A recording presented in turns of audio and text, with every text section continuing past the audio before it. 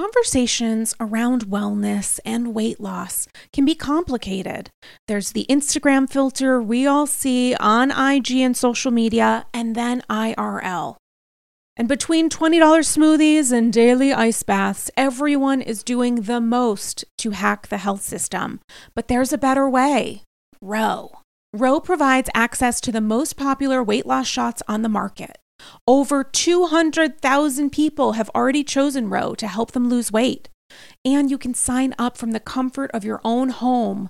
No scheduling a doctor's appointment, commute to the doctor's office, and no waiting rooms. The Ro Body Program pairs a weekly shot with healthy lifestyle changes, so you can lose 15 to 20% of your weight in a year on average and actually keep it off. Of course, medication must be paired with diet and exercise modifications in order to achieve any stated results. Medication cost is not included in the program. Patients must pay for medication separately. With Ro, average weight loss is 15 to 20% in 1 year with healthy lifestyle changes. BMI and other eligibility criteria apply. Go to ro.co/AndyScrolls. You can sign up today and you'll pay just $99 for your first month and $145 a month after that. Medication costs are separate. That's ro.co/AndyScrolls. Sign up today.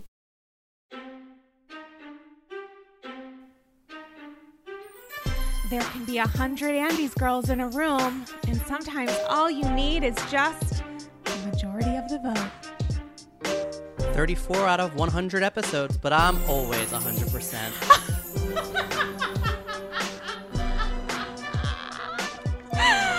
Wait a second. That might be one of the best taglines of all time. That's a GOAT situation. Do they say GOAT or G-U-A-T? They say GOAT. How do they spell it out? Goat. I mean, they say it out. You guys, it's Andy's Girls. It is episode 100. Happy anniversary to you. Happy anniversary to you. So excited to be joined by none other than OG of the AG, writer, comedian, VH1 senior producer, and co-creator and co-host of the amazing podcast You Might Know Her From. Oh yeah, please go follow and subscribe to You Might Know Her From if you like when I'm a guest on Andy's Girls. Yeah, and while you're doing that, maybe also subscribe and like Andy's Girls. And that'll be like a fun 2-for-1 CVS coupon, extra cares. Damien Bellino, how are you this majestic, historic, phenomenal day? I'm feeling excited. I kind of can't believe that it's 100 episodes. Can you believe? I can't believe we got it at like past 1. I know. And then I was trying to figure out how many episodes I have been on, and I think it was 34. So that's how I came up with my tagline. I'm surprised it's not more. I thought it would have been more actually, but then I feel like it wasn't always weekly. So sorry. There were months where I didn't do it. People ask me and I'm like, it's weekly-ish, and like literally there have been months where for physical health or mental health, I put it on pause. I don't know if I'm allowed to say this on the podcast. Tell them but everything. Happy belated birthday also. Thank you so much. So I bought you a present. You did. But it didn't get here in time? Okay, I don't know that it's ever coming. So I decided. Is it Jill Zarin like shipping herself to me? So I decided to just tell you what it was. Are you telling me right now? Yeah. Are you sure you want to tell me? Well, I don't think it's coming. So I decided. Is it Ramona skincare that's allegedly available, but really I decided last week that like the thing I needed to do for your birthday was to try to have a housewife like wish you a happy birthday on Cameo and like engage with that, because I decided that was what was necessary, and I was like so excited about it. So I went and I was like trying to find, I don't remember, like Shannon Bador. Or her dog, and then Archie the fish. It was like a long weird process, because like some of the housewives used to be like, you know, like $20, $30. And now I've never done Cameo, but I heard it's really expensive. Nene and like Bethany were there, and it was like $150. And I was like, well, no, that's I love Sarah, but also like I don't want to give Bethany $150 to like be annoying. Oh my God, she doesn't need the money. So why is she on Cameo? I found somebody who was within my budget, and it was Kelly Ben Simone. And I asked her to please wish you happy birthday, but in the style of her monologue to Bethany. And like I wanted her to say like, I'm here, you're there. Wish my friend Sarah happy birthday. I said she has a podcast called Andy's Girls. She knows about it. And so it said like, oh no, this is so awkward for me. It was said that it was sent with my comms with Kelly. It was said that it was sent to her, but it like said that she like sometimes doesn't respond, and she has not responded. Wait, so I think it like times out after a certain period of time. They have the ability to not respond? I'm not thought sure. it was like a binding Real Housewife to fan contract. I think that some people are what's the word I'm looking for? Like some people do them regularly, like Nikki Blonsky from Hairspray, who I got for my friend for his birthday. I think I saw that. Yeah, to like, Seth, right? Yeah, and she like turns it. They like turn them around very quickly, and then I think some people sort of like log in whenever. And I got the impression maybe that Kelly's not super active on it, which is maybe why her rate is not as like. Can you rate them? No. I'm sorry. Like maybe her price is not as like high as some of the other ladies. Kelly. So maybe and like I was like, well. Damien, this is systematic bullying, what you're doing right now to Kelly Killoren. I'm not trying to bully her. She, I don't think she got my money, so. Oh my God. But I'm sorry that it's. No, that's such a good gift conversation. I was imagining you also getting it and being excited that I got it and then seeing who it was. No, I would have been so excited. I hope it still happens and we can play it on AG. That's what we'll do. We'll play the audio of it on Andy's Girls if and when it happens. Kelly, if you're listening, which is extremely unlikely, we would love that birthday cameo. Has she ever been a guest on Andy's Girls? We've talked about it. Kelly and I have talked about it. And the interesting thing is, I have sort of put a pause on housewife interviews because there's so much prep involved with them that it's just... I don't know. I feel like they're important and they're interesting for people, but I also like just talking to people about shows. The nice thing about having like Kristen Takeman on, for example, is that she actually watches. So I can talk to her about her experiences on the show, but also the show as it happens, which I love. And it sort of also depends on where that housewife is in their life, because some of them are open to talking about the show and some of them are really open to talking about the show for a hot second and then talking about whatever. So I do have new interviews of people that have said yes to it that I haven't scheduled because I have like a little bit of a hesitation with it. Cindy Barshop is probably ready. Cindy Barshop has agreed to do the show. I got a gold bikini wax. She told me to come back for steaming, which I feel is... But she's Ramona great. said that she was the worst housewife of New York ever. And I don't watch know what happens this week. And she was such a non-presence to me. I think that was one of my first seasons of New York that I was watching weekly. So but I don't remember her. But I feel like she actually maybe has an interesting story now because her twins are like sort of getting a little bit older. I believe one of her twins is trans. Yeah. I believe so. I don't know that. I'm not 100% sure. Oh my God, that's but so I believe that one interesting. of her children is not like non-binary. And she's also a single mom. So I guess these were things that were true then also, but they were little and not everyone's built for the show. The thing with Cindy that I loved is that she really tried to take on Ramona and Sonia. And even if she wasn't necessarily like as strong a personality on TV, I at least appreciated that someone was calling them out, like the hanger stuff in Morocco, where they were just so obnoxious and like mean girlish, like bullies to her, that it was just nice to have that flavor. I mean, I think probably the worst housewife on New York probably doesn't count as a housewife, but was Jen, that party planner, because they were trying to push her hard. Oh, she was like a friend of, right? She was like a friend of, but I was just like, why are you here? You're here to be in the background, but you're adding literally nothing but an occasional like pan to your face. New York doesn't usually have a lot of friends of. I mean, obviously there's Barbara Kay this season, but typically there haven't been a lot of, like, I feel like some iterations like Beverly Hills and Atlanta have friends of often. And I feel like a lot of the other franchises don't. Shamia, a bunch of people. Yeah, a bunch of people have done it. So, question for you. What do you think of Barbara Kay? We haven't spoken about this since... Or what do you think about Barbara Kay? What do you think about this season in general so far? I know, right? Yeah, it's not great. So far, at least. I mean, I think that I was... someone was having a conversation with me recently, or not really with me, but I was like eavesdropping. But they were talking about... they were talking about Housewives, and they were saying that Beverly Hills and... New York are not successful this season because they're both pretty focused on like one storyline and viewers are like getting irritated. And I hadn't really thought about that, but I know that people on Twitter are sort of over like Lucy Apple Juicy. Yeah. I'm not entirely over it. But because I think this season has like mostly delivered. Mm-hmm. But I agree that it's like we need to like there needs to be other conflicts that aren't just Lisa Vanderpump conflicts. Yeah. And I think similarly in New York, like, I'm not into the Dorinda Luann stuff because I feel like the tide of what I've been seeing on Twitter and like hearing people say to me is like how they're so team like Dorinda and she's so crazy and really gone like off the deep end. And I'm like, cool, but like I'm not team Luann in this scenario either because like she's also not okay. So like to me, this isn't a fun dynamic to watch pull the group apart because it's like two people that I think like have real, like I don't think Luann is correct. And I feel like it's easier in these scenarios to be like, oh, well, yeah, like there's always a gray area, but like it's easier for me to get behind everybody versus Lisa Vanderpump because I think that whether what Dorinda did is despicable or not, Lisa Vanderpump also did a despicable thing and is like denying it and like won't be held, you know, accountable.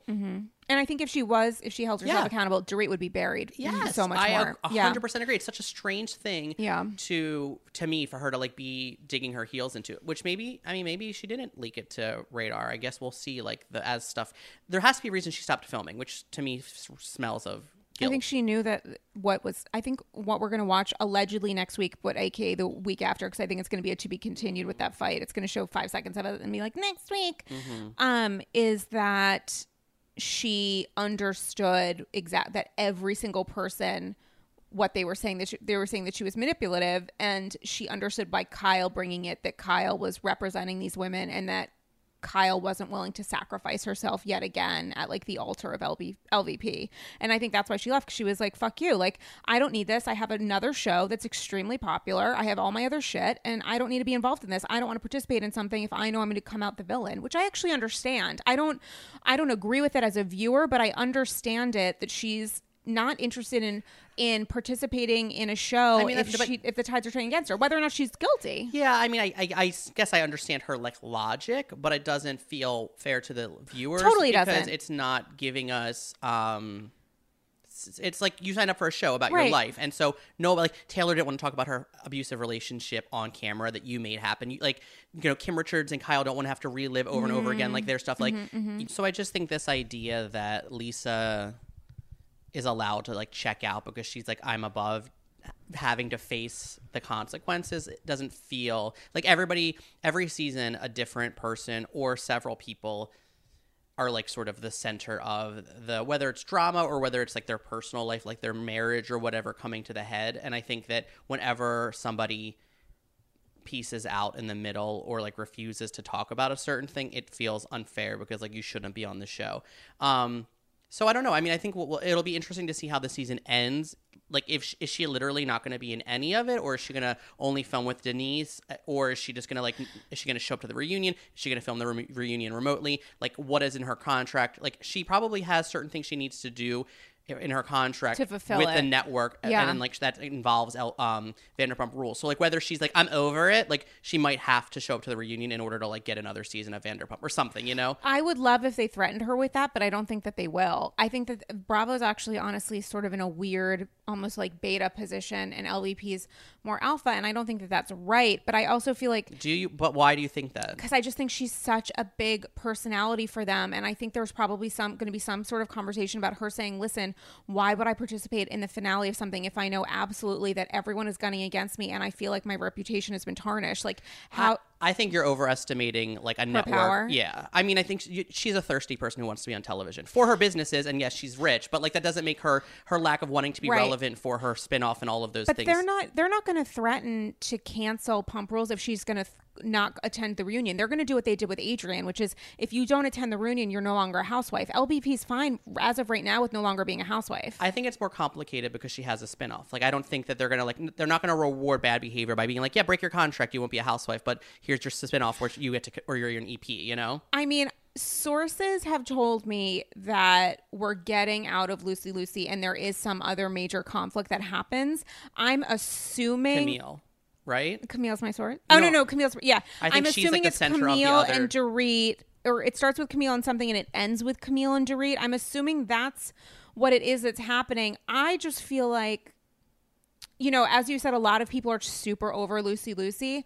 I love it because I've said this 1,500 times, that it's not about the crime, it's about the cover-up. So that's why I love this whole dog bullshit. I mean, I love Dorit going on her Insta stories and like posting photos of Lucy in like happier times and showing like it wasn't locked in a basement. Like, I want to know more about what Teddi says she was told. Like, Teddi says she was told the story because LVP was trying to get in touch with Dorit and they needed to like contact Teddi or something.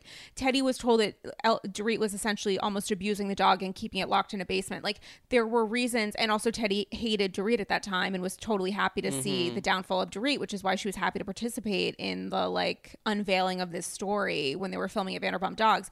So I find that really engaging, and I feel like I really want to see like a formal sit down between these women talking about this and talking about more of the details, and having it not be what Bethany and Carol did at the reunion, which is what a lot of women do, which I think is a huge mistake, where you bring printed pieces of paper and then it becomes about you shifting amongst the paper so you can catch someone in one lie, so it makes them look like a big fucking liar. And that was why I was so disappointed with the New York reunion last year, because it was much ado about nothing. Friend of the podcast, Brian Moylan, has once said, I think in one of his recaps, or maybe it was on Twitter, how like bringing printouts of text messages is like not captivating television. Andy has said it too. And like when Bethany was like, "Ha, I got it," and it was like it was like a Bumble message or something. Right, or, it was so stupid. And Andy was like, "Well, this is what," and I was Matt. That was one of those times where I thought Andy was like for sure siding with a housewife, and it was very irritating because I was like, "Listen, you can like screenshot shit and then like Photoshop it and save it in your camera roll. You can delete iMessages. We know. I'm sure you can. I don't know, have an Android, but you could probably do that too. So like all of that stuff is like, it doesn't matter. Like if it lets us on camera, it becomes a lot less interesting, you know? Yeah, I thought that this week all three shows were engaging to me, not because they were the best episodes even of this season for each of these franchises, minus Atlanta. That was a pretty good episode. You know, like Atlanta had a strong episode. New York, I didn't think it was strong except for the last 10 minutes. Beverly Hills, I enjoyed it because I love Denise Richards, but it was nowhere near the strongest episode of the season so far, except for the last 45 seconds or last 2 minutes. What happened at the end? Radar Online. And the scene for next week. It was so strange the way I was trying to figure out, you know, it's like I always want to know about the behind the scenes of like production. And I was that was the most staged thing I've ever seen in my entire life. And I was like, it would have been a lot cooler if like she actually discovered the story while she was filming. Like that would have been because her reaction would have been much more devastating. Right. Of like, oh no, this is going to be a storyline now in a way that I'm not going to be able to recover from. No, and it was super staged, and they told Dorit not to wear makeup, so it looked really organic. So she made that huge, enormous sacrifice. It was really disappointing to me. There were a couple moments in both a few of the franchises this week where I was like, this feels so staged and canned that it made me kind of annoyed. But I felt like this week it was all about the downfall of an OG. Like Atlanta, it was the beginning of the downfall of Nene, where you're seeing the scenes for next week and all this stuff with Kenya. Beverly Hills, it's a continuation of allegedly the downfall of LVP. And on New York, it's less real, but it's like Dorinda trying to assist with the continued maybe downfall of Luann when there were the flashbacks to her showing Sonia or whatever, the 18-page or whatever lawsuit. I thought Dorinda's emotion in her scene with Barbara Kay was real. And I feel like she was like, please stop bringing this up. Like this person, I defended this person when like everyone was against her. And like I was at that stupid Merritt wedding and like I supported her through all of that. Like I don't want to have this conversation anymore. I felt like her emotion was real. Like I didn't feel like she was acting. And that's like, and the people I was watching it with, which was my roommate Seth, was like, she's crazy. And I kind of like, I didn't really engage with that. Like I don't think that Dorinda is correct. I just also think that like Luann, it's a mess. Like the scenario is a mess. And like the idea that we're like now suddenly like saying that like Luann is correct. Like, yes, Dorinda won't take responsibility for like the Giovanni thing or any of her behavior when she's intoxicated, really. But I also think that it's a weird thing to position these two women who are both like crumbling against one another, because Luann is also a mess. I totally agree with you with two addendums. One is Dorinda absolutely is coming from a real place emotionally, but she also seems to be saying that she deserves to get like brownie points as a friend because she did all of these things, so she shouldn't have to do this as well.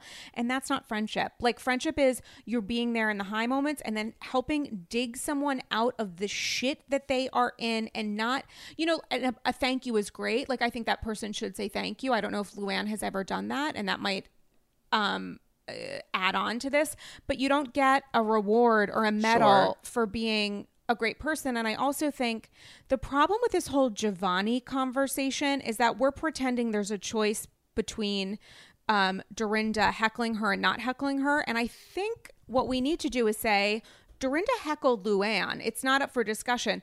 The question is, was there an intent that was animosity driven or jealousy driven or whatever, or was she just doing it because she genuinely wanted to, I don't know, credit Giovanni or be spirited or be entertaining in the middle of a cabaret? Now, I would say the former is accurate, but I would be totally happy to have a conversation about the latter, but I don't think we can honestly genuinely say that we can ask Dorinda or anybody else if Dorinda was heckling, because that is in fact technically and quite literally what she was doing. I wondered also, like, was it a sort of thing where she was like you said, like trying to like be funny or credit Giovanni, or like being spirited and trying to be like that she's wearing Giovanni, Yeah. and like the way it was edited made it seem, but she hasn't argued that case. She's sort of denied it all, which makes me feel like, oh. Yeah, it feels like it's like a Nutcracker squared situation where it's all about the credit. And from Dorinda's point of view, introducing someone to a vendor like that who's essentially outfitting, I think, all of Luann's outfits at this point for what has become a genuine multi-city, essentially national tour, is a very big deal. It would be really lovely if Luann, and maybe that's what Luann was going to do, because she was like doing a lead up into and here are my outfits, and we've seen the show. I don't think that she credited Dorinda, but we all know at that point? I forget when this whole thing happened, when we saw it. I don't remember.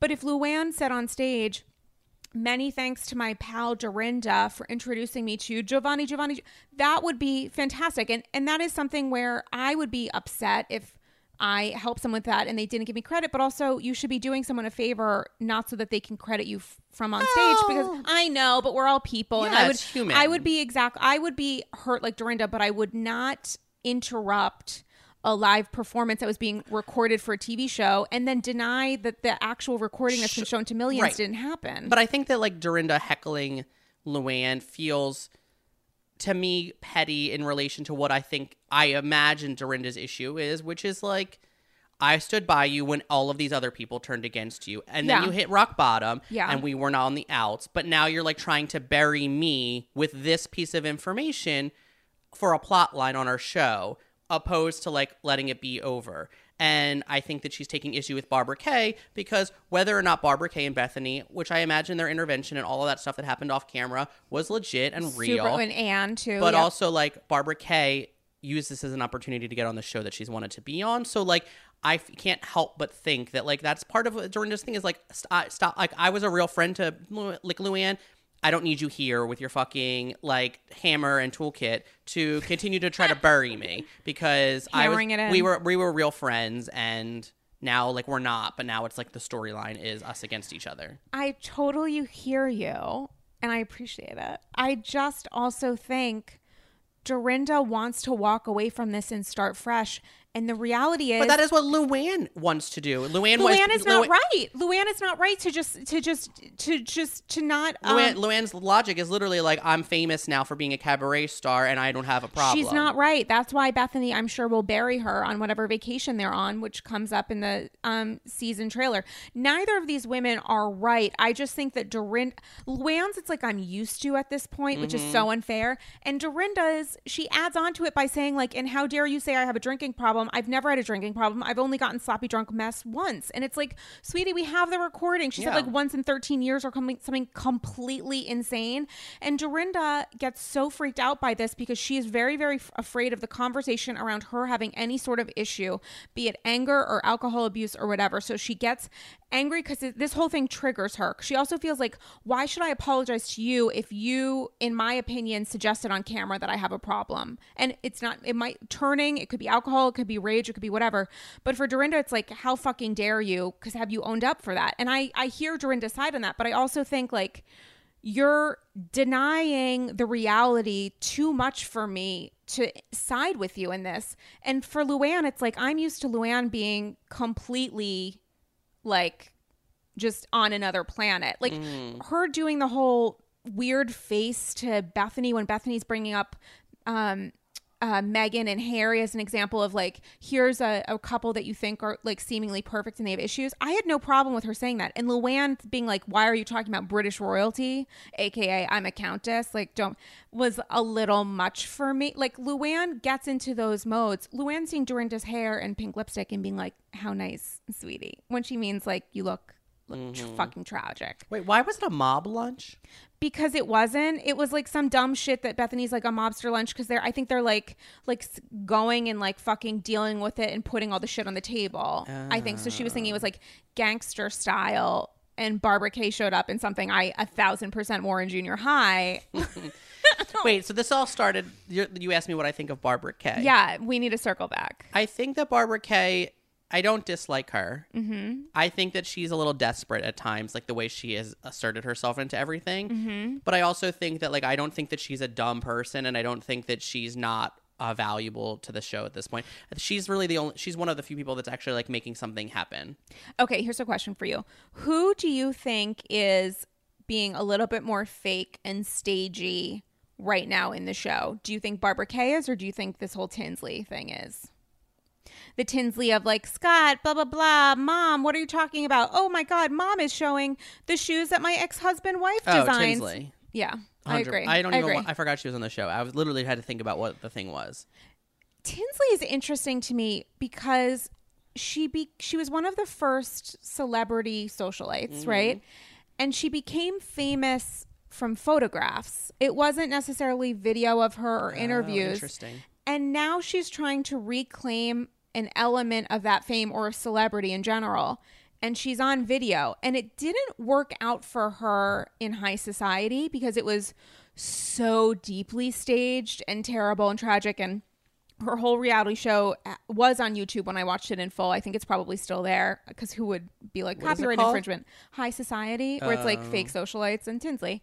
And it was so terribly, terribly staged. And I think of it sometimes like fake staging reality show PTSD when I see these scenes with her mother where I know Tinsley and her, because Dale is also in High Society and is super staged and phony in that as well.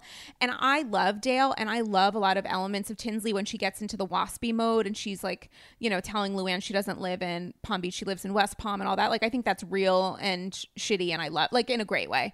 But then some of this other stuff, like that shoe moment where her mom's like, I'm wearing Tabitha Simmons and blah, blah, blah.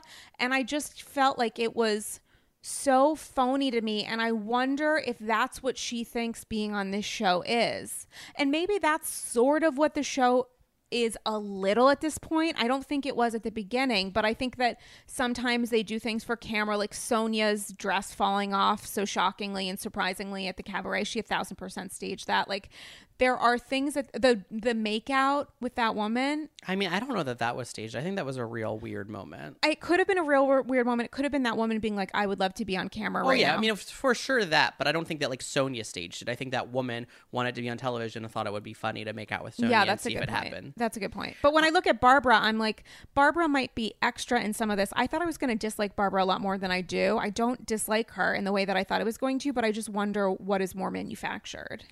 I think that the shows, just by nature of like television trying to streamline making it work for like a production schedule and trying to like make sure that they're on time, the shows have just by nature have become more staged because they need to make sure that like certain scenes are filmed to set up the plot and things. So Tinsley's interesting because I think that there's a difference between like, hey, Dorit, this thing happened and we need to get you on camera saying it because we weren't filming on that Sunday and that's when it came out. So we need to set you up reacting. Yeah. That's different than I think like Tinsley being like, Tinsley, it's off season and we're going to start filming in April. What do you have going on? And her being like, I'm freezing my eggs and me and Scott are close to getting married and my mom is really close with like Topper's new wife, and then like making that stuff happen because she's like creating. I think like when a person starts to stage their like personal life, it starts to be hard because like if their personal plot line is all stuff that's like not real or stuff that we think they're only doing because they're on camera. And I think everybody has done it to some extent at some point, whether it's like a business we never saw or a company we never saw, or it's like an event that is like for a charity that's not real, or like making a PSA that we never saw, or dating somebody that's like not real. I think everybody has been guilty of it to some level. But I think, yeah, like I kind of forgot, like Tinsley doesn't feel ingrained in the group, and also like her mom should be on the show. Like she shouldn't be. Her mom is the person I want to see because her mom is of the age of the women, and also like Ooh, she is. kind of. Maybe. She's like the same age as Ramona, right? No, Ramona's in her like I think early 60s ish, and Dale is I would say somewhere in the 70s. I would say maybe. There's a little bit of, but she and Ramona are probably similar women lifestyle, not personalities. I mean, but and like allegedly lifestyles. she is friends with Sonia, right? And that's why Tinsley Right. and Sonia were. Yeah, and I believe that. But yeah, I wonder what the season will look like for Tinsley, and if I kind of thought I've been waiting for her to be fired for 3 seasons, but I feel like they like something that she represents. Yeah, I like something that she represents. But I like her being on. But I think beyond Bethany, she's like the most grounded in reality on New York. So I feel like Bethany is probably going to become friends at some point this season because Carol's gone now. I thought Bethany had a fantastic episode. I was into her the entire time, which is a real step forward in our imaginary best friendship. Yeah, I think that she's taking whatever feedback they're getting from listeners, research. I mean, from viewers. Yeah, like she's obviously like either producers or like unique. I mean, also her partner died, so like it's a real thing that's really happening. But that hasn't worked to everyone's advantage because to pivot to Atlanta, like I really feel for NeNe, and I think the stuff that is happening with her is like really real, and it has been some of the best moments of the show this season. Because the show has been, when it's all the women together, it has generally been boring. But now we're sort of seeing those two worlds collide, which is like NeNe's mental health, but then also her managing like her job, quote unquote, as a housewife, isn't really working out, and like whether she's behaving a certain way because of her personal life or what, I don't know, but I'm like, gosh, what is she doing, and why is she always on Instagram? And like I don't want to like vilify her because she's going through a lot with like her relationship with her husband, and he's sick, but also like that doesn't excuse her behavior. And like, why are you on social media arguing with him, and why are you arguing with these other people, and why are you fat shaming a pregnant woman? Oh my god, it was like, so bad. It was awful. And also like the Kenya stuff is so hard. Like I thought the last episode when all the stuff came out about Eva was like great television. Yeah. I thought it was a little bit questionable when NeNe talked to Eva with her microphone on. I thought that was horrific. And if NeNe's going to play the role of you guys are bad friends because Kenya shows up at a party, if I was Eva, I would be like, are you kidding? Like someone was invited or showed up or whatever. You secretly recorded me talking about an abusive relationship with someone that I have a restraining order against. Yeah. And Eva specifically told her no microphones. Like she was explicitly said no cameras, no microphones. And then NeNe explicitly said, oh, she told me no camera, no microphones, and then went against it. Like that's awful. Yeah. So but I'm so appreciative. Yeah, like I'm glad we got to hear what happened, but I also think that it's horrible. She has no argument now with Kenya, I don't think. And the Kenya thing is interesting because like I don't know what the off-camera drama is. I don't really understand because I thought it was just that like I thought that they were fine, and then I don't remember like it evolved from like being fine to like now then like NeNe saying that she was trying to create drama. Right. I think when Kenya wasn't asked back because of contract negotiations or whatever, Kenya was doing that whole thing where stories were leaked from sources, maybe the same sources that are leaking stories about Lucy, magical sources, that Kenya was going to get a reality show with E and that other things were happening and how Atlanta would miss out and how ratings are down and whatever. And NeNe takes that as people challenging her role as the queen bee, and certainly she doesn't want anyone to say that the show that she is currently starring in is doing anything less than like A++ work with A++ ratings. And I think NeNe has a built-in paranoia complex where she gets very nervous that someone is going to come in and compete with her.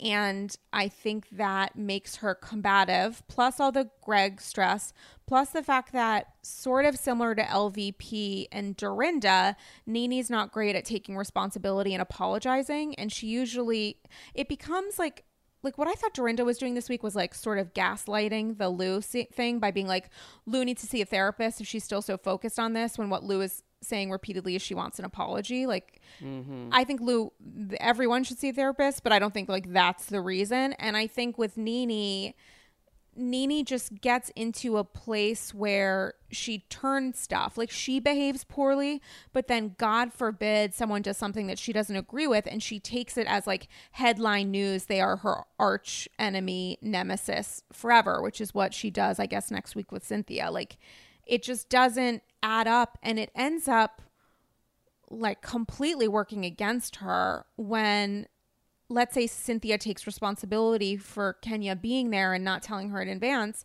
but then Eva can just like double down and say, are you kidding? Like, you're talking about someone getting invited to a party and being upset at that for unforeseen reasons, which is exactly what you're saying. And then on top of that, I told you explicitly not to reveal details of a dangerous situation, and you went ahead and did it, like purposely to make sure it was recorded for a TV show, for it to be seen nationally, including by this guy. Like, that's not true. I don't see how she wins in this, but I don't think she's focused on winning. I think it's very interesting the way the coming attractions for this finale look were very reminiscent of the way the finale looked, I think, 2 or 3 seasons ago when Kim Zolciak came into Kenya's party. It was almost like the same, like Kenya Kenya's walking party. in. Sheree had a party that that Kim came to, and then her and Kenya got into an argument. Okay, got it. The chateau like Sheree. the Sheree like Extravaganza. whatever housewarming party. Yeah. And then Kim showed up, and then her and Kenya got into it. I felt like it was very reminiscent the way like Kenya walked in and like smiling, and then everyone was like, "Oh no, look who's here." Do you think that Kenya is going to come back next season? I pray to God, and I think that they thought, the producers or production or whoever, thought that they were going to be totally fine because they had Shamari coming in, and I get their names mixed up. Shamari and Eva Tanya and Tanya and Eva and Marlo. They had a lot. Marlo. They had a lot of people in the mix this time. Marlo deserves to be in a better position. I hope that end of the story. I hope Kenya comes back. I mean, do you? I hope that it happens. I don't know that it will. I don't know what she's asking for, but I also feel like if Kenya was thinking she was going to be sort of similar to Nene, Kenya leaves the show for whatever reason. It's like, I'm a big star, I'm going to do whatever, and it doesn't pan out. You want to come back. I think that. Well, I think 2 things. I would love Marlo, and I think she's so funny, and like she does. Like, I think that just like people who need the checks, need the exposure, need the fame, want the like full-time status, they always are working harder. And I thought that Marlo is like delivering in that way. But I think that, as we've said in the past, and I think that Shamari has like a good dig in the trailer for the reunion, which is like, talk to me about shopping and like escorting or something. Oh, okay. And I think like that are like, not that we necessarily care about what everybody's like solo storyline is or like quote unquote what they have going on in their life, but I think a little bit of that is hard for Marlo. Like how are you a housewife? Like, who is your man, and do you have children, and like what is your house and what is your job? And again, I don't think we all care, and I don't know that stuff is necessarily. Oh, I care. I find it interesting. But I think like she doesn't talk about it. Like when it's her inviting the women to her house, what are we gonna see? You know? And I think that Shamari's dig was sort of like, we know why you can't have a peach, and I think that that's been the conversation all along with Marlo, but like maybe I think that this season they were like, we need her because no one else is pushing stuff. Like, right. Nene is in a dark place, like Candy and Cynthia are like being boring. Portia's got a lot going for us, but like she's the only one, right? So that's the point of Marlo.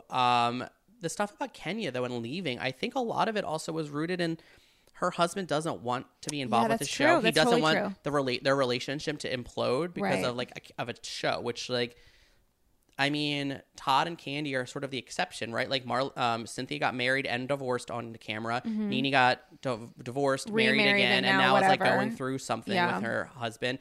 Portia got divorced and now just got engaged. Mm-hmm. So I think there's something to that. Like, of course there is. Certain casts obviously have women that are all married and have stayed married, but obviously a lot have fallen apart, and so that list is winnowing by the day of people that are married and have stayed married. Jersey is one of the few shows that like mostly everybody's a wife. I mean, everyone is a wife, no, except Dolores currently.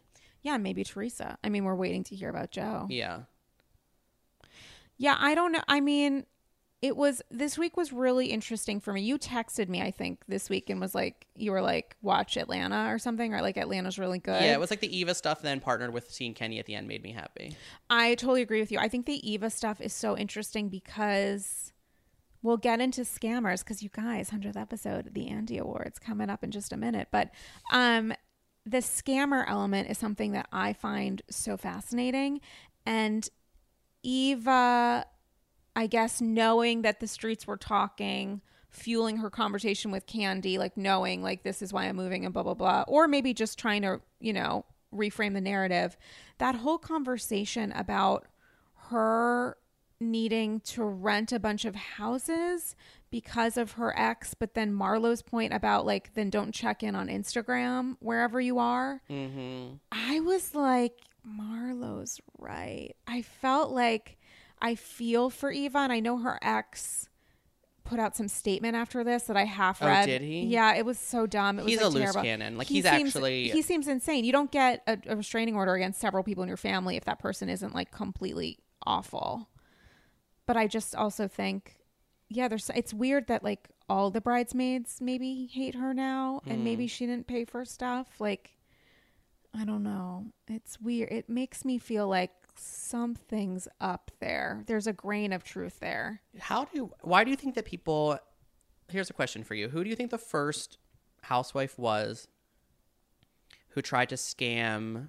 And when I say scam, like maybe tried to like make their life look a certain way on camera and then was sort of called out and exposed. Who do you think was the first, and why do you think that people continue to try to do things where they like live beyond their means or dress a certain way, and then we find out like they're claiming bankruptcy or their house is in foreclosure or whatever? Excellent question. I'm going to take the second part of it first. They do it to get on the show because they want to be famous. It'll help their burgeoning business. They make it look better. They can monetize it. They see the celebrity element, the fame. It can only, I can technically say, even though I'm sort of lying when I say this, it can only help them in a certain way to become famous because it will help whatever dumb business they have, I think, because they're looking for fame in a certain way. They're not going to get it. They're not going to get on the show if they don't represent wealth or some kind of rich money, be it old, new, or in the middle. And ideally, if you have a family or are married or divorced at this point. I think it used to matter a lot more that you were married and ideally married with kids. Now it's like, whatever. Have you fucked anyone recently? Terrific, mazel. The first, I mean, I don't know how much you're going to love this, but the first name, there are two names that come to mind. One is Gina Keogh, who started the show talking about how she had 4 houses, 1 for each kid, or 3 houses or whatever, and all the cars and whatever. And as we saw when the bubble burst, it was all make believe. She did have these homes, but she didn't have the actual, I don't know how people that own homes talk. So I'm going to use the word equity, but I don't think that's real. I don't know. Like that they don't, like, welcome to New York, we all rent and like don't know what the fuck everybody else is doing, but like good for you for being adults. We don't, we're like 10 years behind, I feel like. I was having a conversation with someone about that. Like people are like having kids and whatever. The friends of mine that have moved out of New York, I'm like, how do you guys have the time? But I feel like Gina is that perfect representation of, I made it seem like I had gobs of money and then a lot of it went away. I don't know how she's doing now, but my guess is that it's nowhere near as well as how she was representing that she was doing. And then the obvious one is, I don't remember how far into it DC happened because I've tried to block it out of my mind like a trauma. But Mikhail and Tarek quite literally filmed their audition video in someone else's house and were pointing to photos of another family and being like, these are our good friends. Like they filmed in someone else's house and for whatever reason weren't caught, which is astounding to me. I mean, that would be my second biggest. I'm trying to think anybody else on OC. Is this an award now that I'm... Yeah, we have a Scammer Award. Okay, great. Well, I can't wait to get back to it because I think that, I think it is, I think of so many different people who I think are living beyond their means but have not been caught yet, or like it's all relative to like, there's always like some explanation. Who do you think is the earliest scammer? The earliest? The dinosaur. I don't know. I think most of the original New York ladies like were what they were. Yeah, they were. Except, and Bethany was open with I think being Bethany like, and Alex owned that they were different. Oh, Alex didn't own that. That's a good point. Alex and Simon would go on those dumb vacations off season to St. Bart's when nobody else was there, and they'd go to the Hamptons and live in a shitty little house that they spent a ton of money on, and they pretended that they had a lot of money and they didn't. Like going to the opera specifically to be seen for the press line and then not getting there in time and being like, well, it's okay. Like heartbroken people, like going to why do I remember these things, like going to Blue and Cream and spending thousands and thousands of dollars and none of it made sense. Like I absolutely think that, yeah, that's a great example because they were early on. Absolutely. I think they were doing light grifting. I think they were doing socialite-esque grifting, where it's not like they're not paying their bills. They're just trying to present that they are members of society, which one of her taglines was like, it doesn't matter, blah, blah, blah. But they actually were fervently obsessed. Yeah, I guess I was less of like an obsessive fan then. And I feel like when I think of her, I think of somebody who like wanted that lifestyle, but also like lived in Brooklyn and like knew. Yeah, she was more real later on. At the beginning, she was like hot and bothered. But yeah, I don't know who else would I mean, I think that oldest Lynn and Frank, but that's not that old. Lynn and Frank Curtin. I know. I feel like a lot of mine are recent. Curtin Cuffs. Well, I think we'll get to that, which is a great pivot because you guys. So this is the Ghost of Sarah talking, P.S., because I decided, thanks to essentially AG creative consultant James LaRosa, we were talking about things to do for EP 100, and the suggestion was made to do an awards show, and I thought it was great, and I still do, and I reached out to the listeners on social media. Essentially, most of my social media is on Instagram, especially Insta Stories, and I said, you guys choose categories, and we'll, come together with some nominees, and then y'all will vote, and I'll have a panel, and it'll be Dancing with the Stars style, where the listeners have their number one pick, the panel of expert AG co-hosts have their number one pick. Damien and I help with any tiebreakers, and there we go. And I was thinking we would have like 10 categories, call it a day, but I got overwhelmed with the number of excellent categories. Like I had ideas of stuff that I thought would be funny, and then the listeners gave me so many good things that I was like, cool. So we have a tight 25 categories that we're going to try to get to. So I just want to say first off that much like Jill Zarin, I run with a fabulous circle of people. So I want to give a shout out to some of the creators. I hope I got most of your names. So I'm just going to breeze through the fabulous circle of people and introduce our panel. Vicky Oodle 15, Coffeet, Jess Koch, Pablo 942, several zeros, FTYKCFG. Does that stand for something? FTYK? There's an underscore there. CFG NNCC. Kalina Ray. Simply Zeesh. Real underscore fan underscore of underscore Bravo. This podcast is a perfect fit for you. Taylor Findle Hawkins. Hazir Ryan, literally not. There needs to be an award for someone that can get one of the pronunciations of your handles right, because I'm fucking this up. Courtney Ann, Daryl Alexander Smith, Sophia Evastina, Allison NP 929, Cheryl Pearl, B Norris 83, other people, Nerd Nuts. It's a great name. Guys, thank you to all of you. Those are some of the folks who created some of the categories that we're going to dive into here on the Andy Awards, which I am so excited to get started with none other than the OG of the AG, because it's going to be such a wonderful experience. I'm so sorry I had to pee. You did a great job covering. Thank you so much. I was like, in one moment, he's gonna hear. So thanks to all of you. And also our amazing panel of expert judges, myself, Damien, obviously your top two, James LaRosa, Allison Leiby, Mariah Smith, Ryan Houlihan, Louis Peitzman. Thank you. I created maybe I'll show it as an Insta story after, the most insane color-coded spreadsheet, which is, sidebar, one of my favorite things to do because I am a nightmare.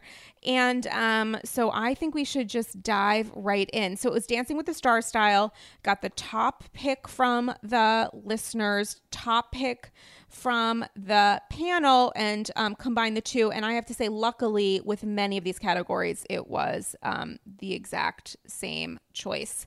And morality police, beep, beep, beep. I disagreed with many of these picks. So we are going to get into it. Damien, are you ready to start with the very first category? Yeah, I'm so excited. I'm nervous. Do you want to pull it up? I'm like looking at it here. No, I have it on my phone. Okay, great. This is the joy of a spreadsheet, guys. When in doubt, Google Sheet. Okay, very first category, best tagline. And the nominees are When Life Gives You Lemons, Put 9 in a Bowl, Shanna Bador. When people tell me I'm fake, I know they're just pulling my leg, Aviva Drescher. There's Nothing Gray About My Gardens, Sonia Morgan. Oh, people call me over the top, but lately I prefer being a bottom. Also, Sonia Morgan. The word on the street is that I'm the word on the street. Giselle Bryant. I don't keep up with the Jordan. I'm sorry. I don't keep up with the Joneses. The Michael Jordan. I am the Joneses. Nene Leakes. Lanithia Leakes. So, guys, we actually had a tie. Damien, do you want to do the honor of telling us what the winner, drum roll, of best tagline is? There's nothing gray about my gardens. Sonia Morgan. Tied with people. Wait, I can't see. Call me over the top, but lately I prefer being a bottom. Sonia Morgan. Congrats to Sonia. Congrats to Sonia. What was your vote? You did a write-in.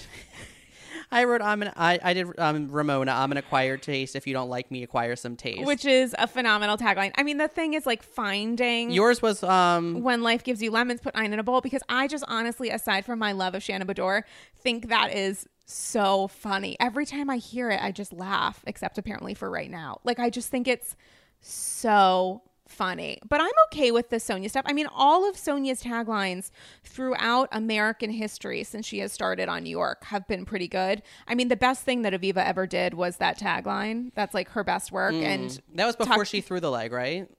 So was it that season? It might have been the season. That was the season that she threw the leg. I forget. I mean, who remembers anything that happened with Aviva Drescher? But these were all top-notch taglines, and I am totally okay with the winner being Sexy J herself, Sonia Tremont Morgan of the very established Upper New York, Albany, or wherever the fuck she's from. Sonia could not be here to accept this award, so we accept it on her behalf. We totally do. Okay, we are going to move on to the next category, which is the Skinny Girl Lunch Meat Medallion, the worst housewife product. And the nominees are the Skinny Girl Lunch Meat and Baby Lotion. Skinny Girl Baby Lotion for your, overweight child who you want to start body shaming as quickly as possible. Bethany Frankel, the next nominee. Alexis Couture. Which is magic. Next nominee, Cuffs by Lynn Curtin. Lynn Curtin, Cuffs. The next nominee is Cream Cheese Stuffed Salmon by Shannon Beador. The next nominee, none other than Gretchen Christine Butte by none other than expectant mother, Gretchen Rossi.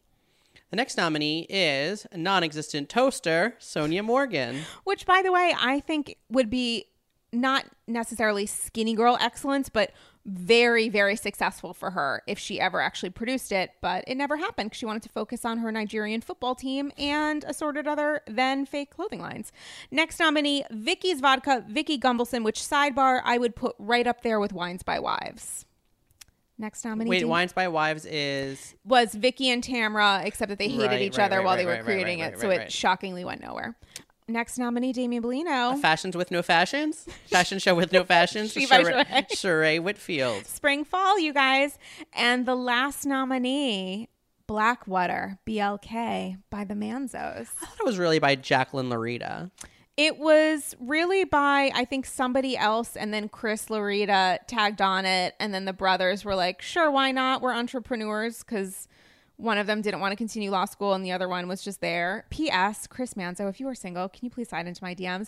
I had a crush on Chris, not Chris Larita, Chris Manzo. Am I saying his name right? No, Albie's brother? Yeah, I'm Alb here for Albie. I feel like Albie is, I don't know. I don't think I am Albie's type, judging by the women he's dated, and I think Chris and I could really make magic happen. So guys, if anybody has a tie to Chris Manzo and he's single, set it up, make out AG love connection.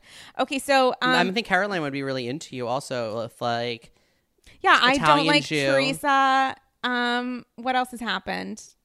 I like soap. She's into soap. I'm team soap. I think I shower all the time. Okay, Damien Bellino, who was the winner of Skinny Girl Lunch Meat Medallion, the worst housewife product? It was your in-laws, Blackwater by the Manzos. Which I thought was fascinating.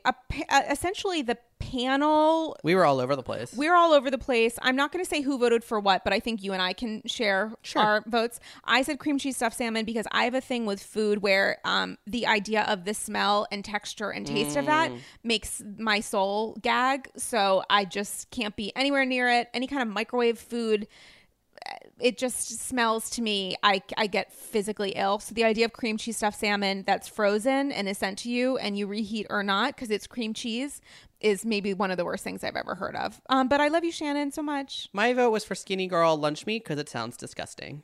And the photo of it, so I had photo collages for these periods of campaigning and elections because I didn't have anything else to do this week. The photo of the lunch meat. Now, I've been a vegetarian for 150 years. The photo of the lunch meat looked horrific, but I don't know that lunch meat has ever looked good. Does lunch meat look good? I don't know if it ever looks good. It tastes delicious sometimes, so maybe it was delicious. I doubt it. And other votes on the panel: Blackwater, Ramona's True Faith Jewelry, Kristen Takeman's Pop of Color, the Non-Existent Toaster, and the Fashion Show with No Fashion.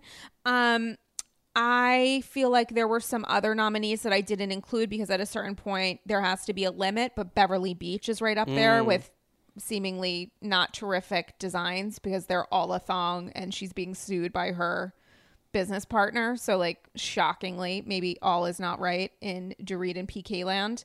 But there's a lot of stuff that people have. I mean, maybe Barbara Kay's hammer or whatever, I'm not here but for it. we're not here for it. Something Jacqueline has done. I can't think of anything. She does have like autism popcorn, which I think is really great. I like genuinely am not being an asshole. Like it's great that she's producing something that like helps kids. Larita?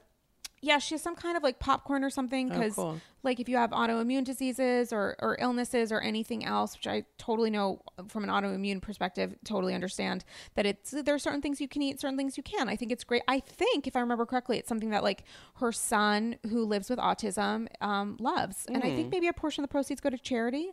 But yeah, I think I'm okay with Blackwater winning because it looked disgusting, and who wants to drink black water? It's a little bit of a throwback, but I'm into it. I would say that the cream cheese stuffed salmon is disgusting.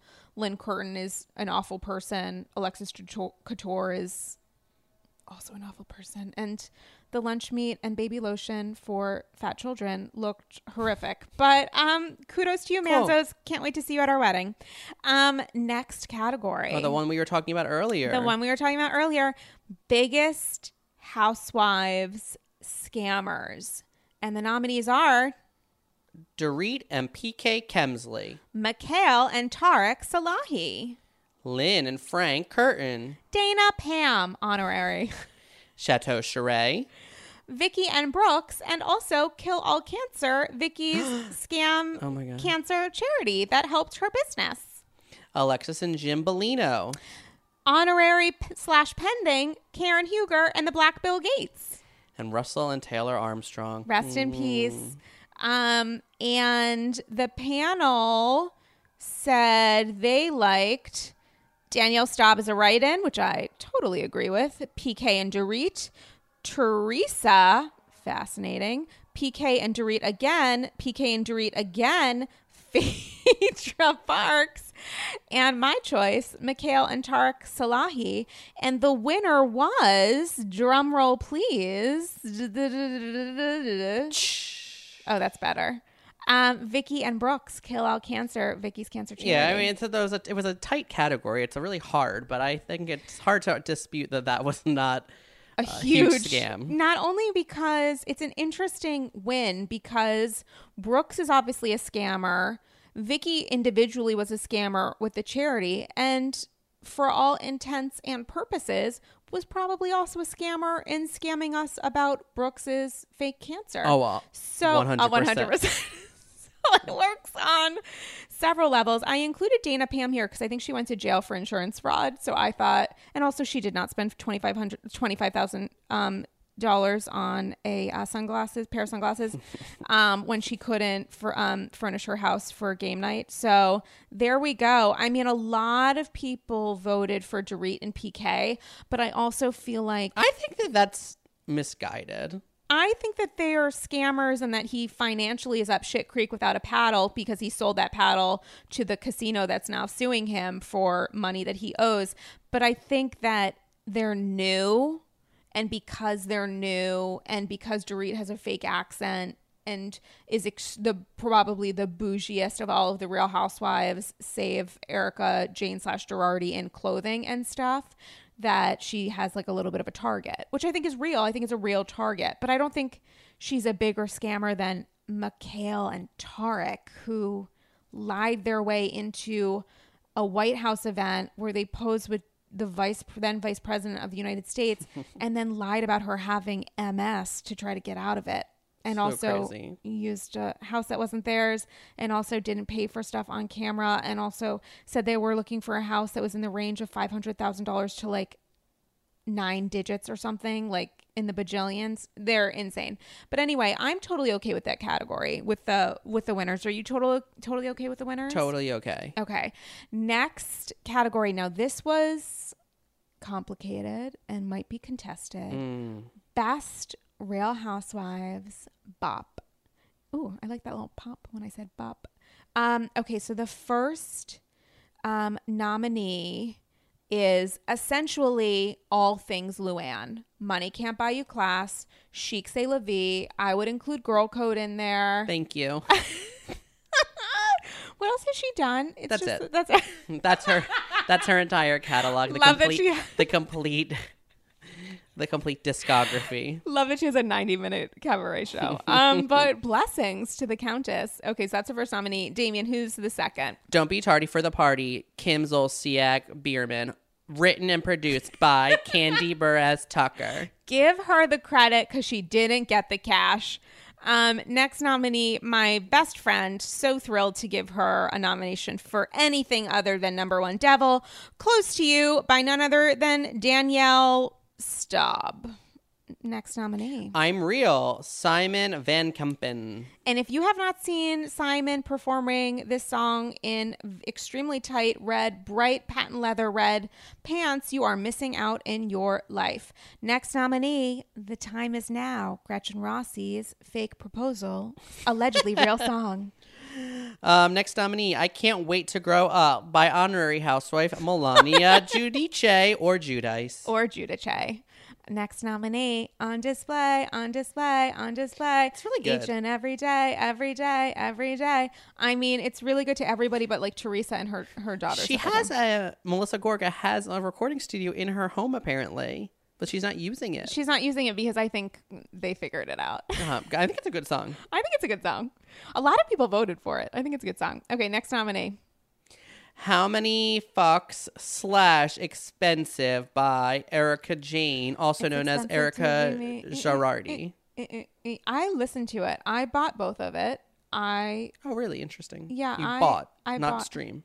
No, I purchased because That's kind. You were very into her first season. I was extremely into her. I'm circling back to her because Same. her confessionals in the animal print where she's like sipping champagne and being like a dick while sipping, like she's doing dramatic pauses, might be one of my top confessional looks of all time. Yeah, she's come through the darkness of her last 2 seasons. Yeah, I feel like she's she's into the light. accepted. And also she hates Lisa Vanderpump, so she's fine with this season because she likes everybody else because they all have a common, Yeah. you know. And I think similar to Bethany, she went a little too far into one thing and now she's kind of settling. Like some of their faces. It's like a lot at the beginning and then it settles. And the final nominee, Gone with the Wind, Fabulous by none other than Beyonce. And the winner of Best Bop is How Many Fucks Expensive, Erica Jane / Erica Girardi. Congrats to you. This was a tough choice. I have to tell you, 1,000 bajillion of you voted for Melania.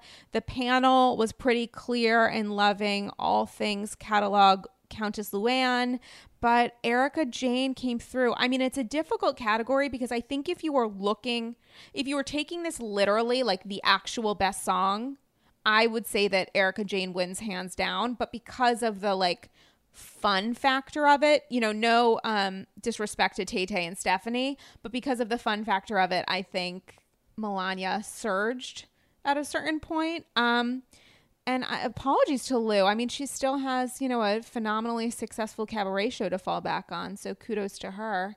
And Damien, who is your pick? My pick, sorry, I lost the spreadsheet. My pick was, my pick was Girl Code, Don't Be So Uncool. So, which is a good song. And I liked that her estranged, now back with daughter was oh my God, in Victoria. it. Victoria. I really Vicky. I wonder who was really singing Vicky's part on the actual track, because it's for sure not her. I don't know, but God bless her for lip syncing in between painting class or whatever. So is our next category one season wonder? No, our next category is worst breakup. And the nominees are Bethany and Jason. Nene and Greg, part 1. Because we don't know if part 2 is being picked up for a season. So we'll just go with part 1. Taylor and Russell, which wasn't exactly a lovely ride to paradise. Adrienne and Paul. Tamra and Simon Barney. Shannon and David Bador. Ramona and Mario Singer. Luann and Tom D'Agostino. Not related to the grocery store D'Agostino's. Danielle and Marty, rest in peace. Vicky and Brooks. Camille and Kelsey. And Yolanda in her refrigerator. Someone really nominated that. That's amazing. I nominated Yolanda in her fridge because I miss it. And Kat McPhee has that refrigerator now. No, nobody related with the show. Well, Kat McPhee has David now, so she can buy herself. There's a picture of Catherine McPhee with the refrigerator, with that huge. But they sold the house. There's a new tenant. I'll send it to you. Maybe she just got the same type of refrigerator. Sarah can't. Is there nothing that Yolanda Hadid, Foster Hadid again, can't have in her life? Yolanda will never come back, right? I would love for her to come because back. her daughters are supermodels, right? So like she doesn't need the money or exposure because she's like fine to just be like their mom. Yeah, I think she wants to create her own thing, and I think she probably has a little bit of a bitter taste in her mouth about the fact that the Munchausen thing happened. Like, I think she's probably not okay with that, but I also think she's in like recovery from Lyme, which you don't. It's like I don't think you can actually. I forget from when I had fake Lyme. Remember when they told me I had fake Lyme for a month? Mm-hmm. And you made margaritas. Did I? When life gives you Lyme disease, Oh, make margaritas. I made a lime margarita. I was just like, oh my God, did I make alcohol? Good for me. Did I make alcohol? I'm a big drinker. Yeah, I want Yolanda to be happy. I would love for her to be happy and me to see it every week, Tuesday at 9. But I don't think that she's going to be back, but she could. I mean, again, in a post LVP world, anything is possible. One of my favorite jokes about Yolanda that I made once, I'm gonna tell you guys, was just like her tagline one season was like, real friends, like fake friends, like real friends believe in you, fake friends believe the rumors. And I was like, real friends believe you, fake friends believe like that you have like Munchausen disease. Rinna just laughed. Yeah. Oh, I love her. She is a mess. So the winner of Worst Breakup, which I am so excited to contest in about 15 seconds, is drumroll Bethany and Jason. And guys, I hear you. I know it's a mess. I know that they're still in court and there was shit that came up that she threw cold water on him while he was sleeping and he sent her shirtless photos and would pretend the phone wasn't working and kept her from her child, and she called his family white trash and he said stuff to her and threatened her and blah, blah, blah. And I think that's all terrific in the sense of like, that sounds like a winning combination for Worst Breakup. But I also feel like Russell killed himself while Kennedy Armstrong was in the car and Taylor was checking on her estranged husband who she had split with because of verbal and physical abuse. So that's pretty bad. But I know that Bethany and Jason are dealing with emotional terrorism right now. So it's a lot. It's quite dark and sad. It's quite dark and sad, and poor Bryn, because this is not anything that a child should ever have to go through. And that's that. I mean, I'm curious about if Nene and Greg are going to have a part 2 added here. I don't know. There are rumors that... I think they're going to be okay. Yeah. I hope he's doing okay. Like the teaser for the reunion, he looked good because he had lost so much weight. Yeah, he looked like he had put on some weight. Yeah, which is a good sign if you're going through whatever he's going through. I don't know if he ended up doing chemo or radiation or whatever, but and it was also a good sign that he then said, like, I'm interested in pursuing that. I think that's good. We all wish Greg the best. For sure. Okay, next category, best worst villain.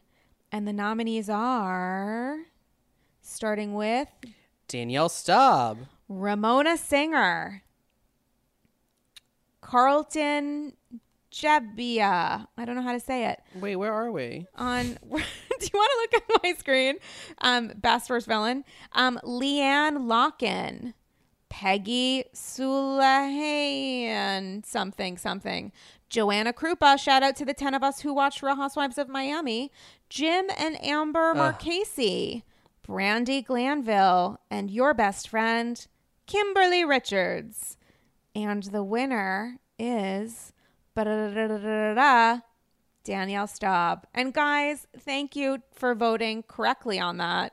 I also have to say that Ramona being nominated, like when I was finalizing the nominees, I took a second and I was like, am I really going to call Ramona Singer a villain?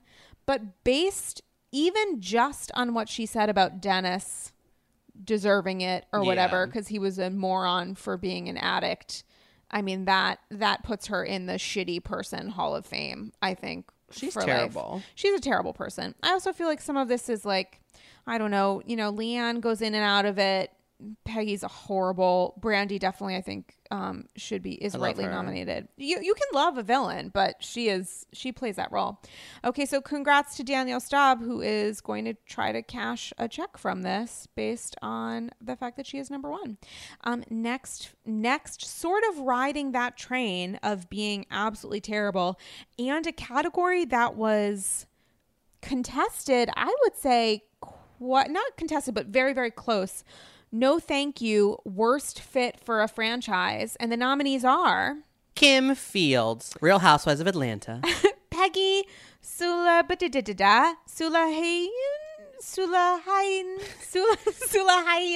Real Housewives of Orange County.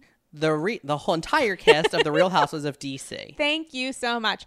Christy and Larsa, the Real Housewives of Miami. The Marcheses, Real Housewives of New Jersey. Lydia McLaughlin, The Real Housewives of Orange County. And the winner is Kim Fields. Wow. Oh, what a throwback. What Hi, a Kim. throwback. Makeupless brunch. Beatless brunch. I was into it. It was super, super close because a lot of people voted for Kim. A lot of people voted for Peggy. But the thing is, Peggy was a terrible fit, annoying, upsetting, horrible, awful, mommy shaming. Also, wasn't good at talking on camera. Like, she wasn't good at bringing anything. Had one of the worst senses of humor of anyone that's ever been on the show. Her fake jokes were like nails on a chalkboard screeching to me how some of you used to feel about my cackle.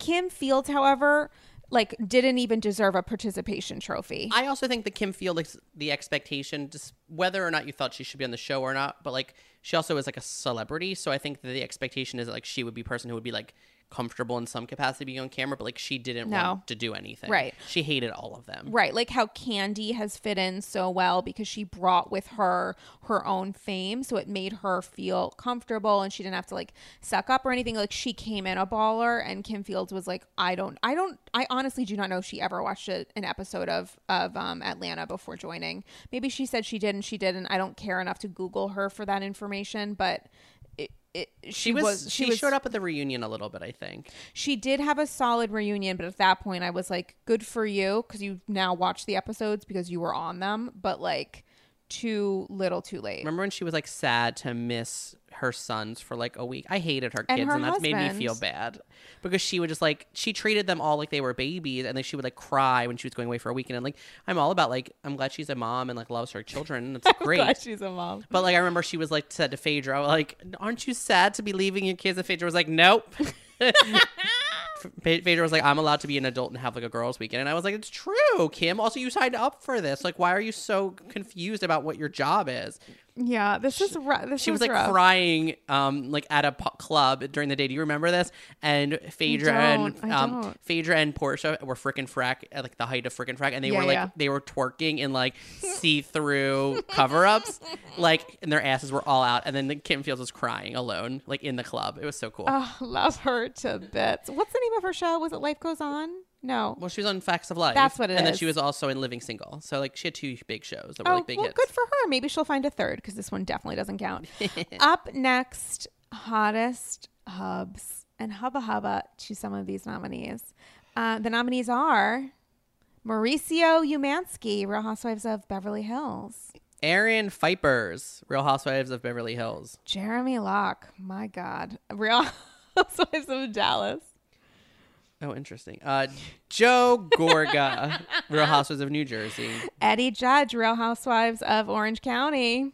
Apollo Nita, Real Housewives of Atlanta. Donnie Edwards, delightful, does not get enough recognition. Real Housewives of Beverly Hills. Do the last one. Travis, really? Yeah. Travis, what is his last name? Pullman, Real Housewives of Dallas. And because this is my fucking show, Dr. Damon from Married to Medicine, because if you do not want to marry him and have him as your life partner, I don't even care about the sex, whatever, we can cuddle, he can hold my hand, he can tell me everything's okay, then you do not have eyes and ears and a heart. He is maybe the best husband on Bravo on any show. He, aside from, actually, I like Travis after like the notes thing passed from season 1. I really highly encourage that you watch Married to Medicine to see what the magic that Dr. Damon does for not only his wife, Heavenly the dentist, but also the world. And that is just a sidebar. Winner of Hottest Hubs is, drumroll please, Mauricio Umansky.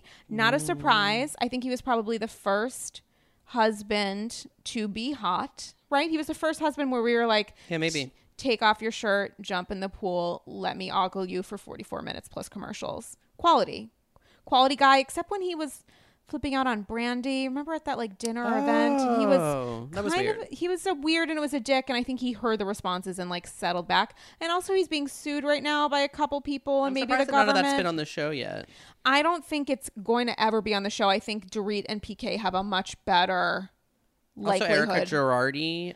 Tom's getting sued also, and she was like, on Watch What Happens. It's a lawsuit. I can't talk about it. She was also like, I have my own money, so that's his problem. She didn't say that's his problem, but she was like, I have my own money. But like, she doesn't. Does she? She lives in his house, or the house that he purchased. Like, what money does she have? I mean, I know she has like Real Housewives money, and she has like Shoedazzle like money? her music money isn't real money. I mean, maybe it's like might be nicer than my life, but it's not like. Yeah, I don't know how much she's making from the tour, and she's also spending many tens of thousands of dollars a month. Right. I thought it was just an interesting way to like dismiss, because I was like, okay, like, but do you? Can I also just say, I don't know how people voted for Joe Gorga, by the way. I was like, oh my God. Kudos to you. Aaron on Denise Richards, who is a nominee. He's very attractive. He is extremely attractive. I do not mind that he doesn't have a neck, because what like leftover neck he has is terrific. His face is wonderful. Looking at those kids with like love or whatever, and not being a parent, like, while I find it interesting that he's been married several times, like, you know, it takes a certain kind of person to like marry Nicolette Sheridan, you know, and Hamlin could talk about that too. I just find I find him extremely attractive. Ditto Jeremy Locke from DC, who from Dallas, who in a second I would just talk to and make friends with. That's all I do. Okay, up next, a very important category without nominees, the People's Choice favorite Real Housewife. Now, listeners sent me their individual favorite, and we counted which had the highest votes, not only from the listeners, but also from our expert panel. And we had one winner. And Damien, I really feel like you should be the person to announce this People's Choice, because Damien has left the conversation. Damien is done now, because it's just someone that you hold so dear. This was not, the panel did not consult on this. This was the People's Choice, right? The panel didn't have I'm sorry. This was the People's Choice. Then I have the panel's choice. My bad. This was just the People's Choice. I have a separate award for panel's choice. So this was solely the People's Choice. And Damien, as I was listening to this podcast, if this is your favorite person, because I agree with them in certain ways. And I didn't vote for this person, but I would have been in my top 5 in the sense of understanding. And Damien, I think we should do a little drum roll, and you should be the person, as the OG of the AG, my guest, my boo, my darling, my dear, to tell us who the winner is. The winner of the People's Choice favorite Real Housewife, drum roll please, Bethany Frankel, skinny girl, divorcee, mother, because we see the child's hands and sometimes hear her voice. Businesswoman, occasional comedian, which we'll get to. So much to say about America's skinny girl, America's purveyor of skinny girl products. Her jeans might look god awful, but her heart is good sometimes. Kudos to you listeners. I am super into this. It was all over the place. People were saying, I think someone said Danielle. Actually, several people said Danielle. How many votes did Bethany get? Are you allowed to reveal? I didn't count them. I literally just went with because it's like the fun of an Insta story is that you can view all. So I looked through it, looked at who were the top 3, and then counted the top 3. I could not tell you because we had 25 categories. I don't even remember what my birthday is. Oh wait, it was last Wednesday. Send me money. Kudos, listeners. I am super into this, even if that was not my personal vote. Okay, next category, another big one. Much like the Oscars, we're building to the big categories, even though every category is a big category. But this one is legit. Best franchise. And the nominees are Real Housewives of New York. Next nominee, Real Housewives of Beverly Hills. Next nominee, Real Housewives of Washington, D.C. Real Housewives of Miami. Real Housewives of Potomac. Real Housewives of Orange County. Real Housewives of New Jersey. Real Housewives of Atlanta. Real Housewives of Dallas. Drum roll, please. The winner of Best Franchise is Real Housewives of New York. Guys, I know this season is slightly disconcerting or whatever. It's a lighter season, but it's still pretty fucking good. I'm looking at the panel and everyone but Damien voted Real Housewives of New York. Damien, your vote, please. Housewives of Atlanta. Which I totally understand. I mean, I think some of these I would put... You know what? Honestly, if I had a top 2 looking at all these, I would say New York, and then I might actually say Atlanta. I would say Atlanta, and I might actually, Dallas. aside from season 1, that's exactly what I was going to say. I would say Dallas because the seasons after season 1 were fantastic, and I really look forward to Leanne hopefully getting married this upcoming season. Oh, guys, exciting news. Our final category for this week, Great American History, Top Andy's Girls Moments. And the nominees are when Sarah and Ryan find out Dennis has died in the middle of recording an episode. The ghost of Bobby Zarin haunting Sarah and Ryan, and the electricity going out while they talk about Tyler Henry and Jill Zarin. Which, P.S., as I was talking to this about someone yesterday, I found out after the fact when I went online, I think while the electricity was being, because it went for a while, the super was like, what the fuck did you do? The day we recorded when this happened was the anniversary of Bobby's death. Oh my God. So it was really him. Bobby, thank you for guest co-hosting. And I'm not going to say anything terrible, even though this morning I watched the Jill Zarin episode of Tyler Henry Hollywood Medium. Okay, the next nominee is, I forget what we just said. Oh, whenever Damien and Sarah fight, usually about Bethany and Kim. Classic. Next nominee, Lewis. Team. Yeah. Wait. Yep. Wait. When you're on it, I can't say. Oh, I'm sorry. Lewis, team Bethany Peitzman versus Sarah, team Carol. In this context, Galley. Love it. Brian Moylan describes his all-star cast. Hashtag new audio. And finally, I don't know if this actually counts, but Sarah recaps Jill's luxury lunch because we got info and other stuff. That was so juicy. That was so juicy. And she, actually said on camera that she wants to be back and told me to text Bravo. And that is a moment that you can actually watch if you go to TV Party. There are all of the archive videos. Yeah, baby. So I highly encourage you to watch it. Guys, the winner of Great American History, the most important American history. If I remembered anything about American history, I would compare it to other moments in Great American History. But because I was a theater major in college, I'm just going to pretend I know.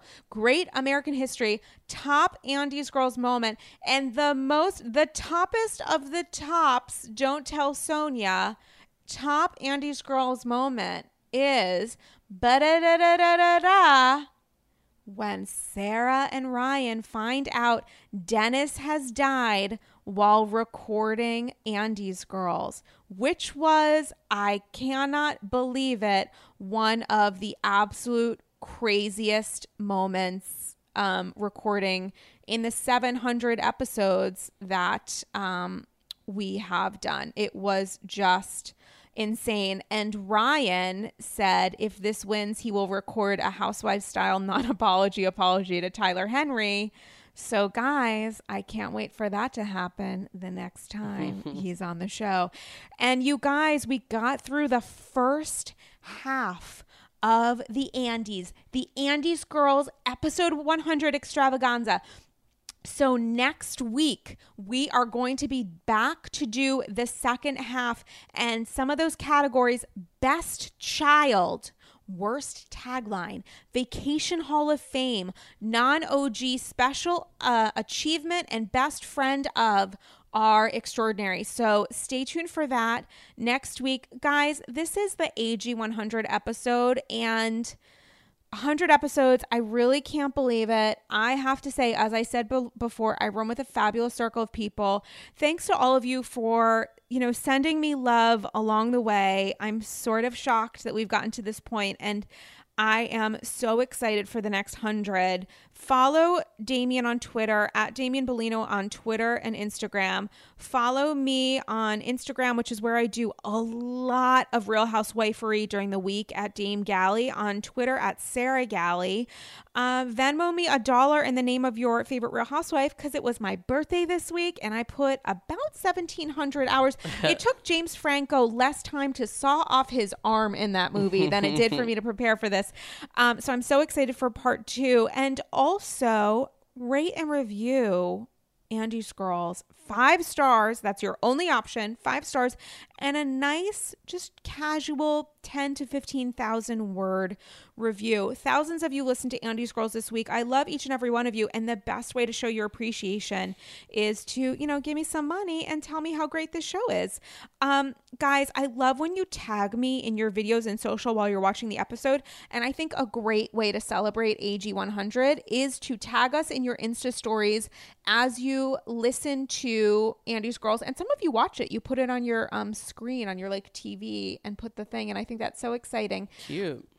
Tag Damien at Damien Bellino and at Dame Galley in your Insta and whatever else so that we can see it. And P.S. a couple of you have started an AG fan club on Facebook. It is an unofficial fan club, not sanctioned by Andy's Girls. And I do not actually have a Facebook account. I deactivated it, but meet each other. There are people that listen to AJ from all over the world. If you go on Facebook, I think they just created, it's called Andy's Girls, the 100% Club, which when I saw that DM, I think this morning, I screamed and essentially broke windows in my apartment from the screech and cackle that was heard. So be nice to each other. Be cool. Don't be all uncool. Don't call for the murder of housewife children, which I've heard happens in other groups. Oh, God. Yeah. Be nice to each other. If, don't use the bad words that I use on this show that's rated explicit. And, meet each other. But obviously, before you do that, meet us online first. Damien Bellino, AG 100. Can you believe it? I can't really. Should we be emotional? I don't feel emotional even a little bit. I just feel excited and happy. I'm glad I got to pee in the middle of it. It felt like a new memory. This has been a real release of an episode for Damien in many ways. Guys, I love all of you. I love hearing from you. Give me money because I may or may not be going to Paris based on that. So that's a great strategy. I'm looking at Damien, the love of my life, and also Archie Bador, the beta fish. And I love our little AG family, and I love hearing from you. Thank you guys for supporting Andy's Girls, and here's to the next 100. Bye, you guys. Bye. Until next week. Bye.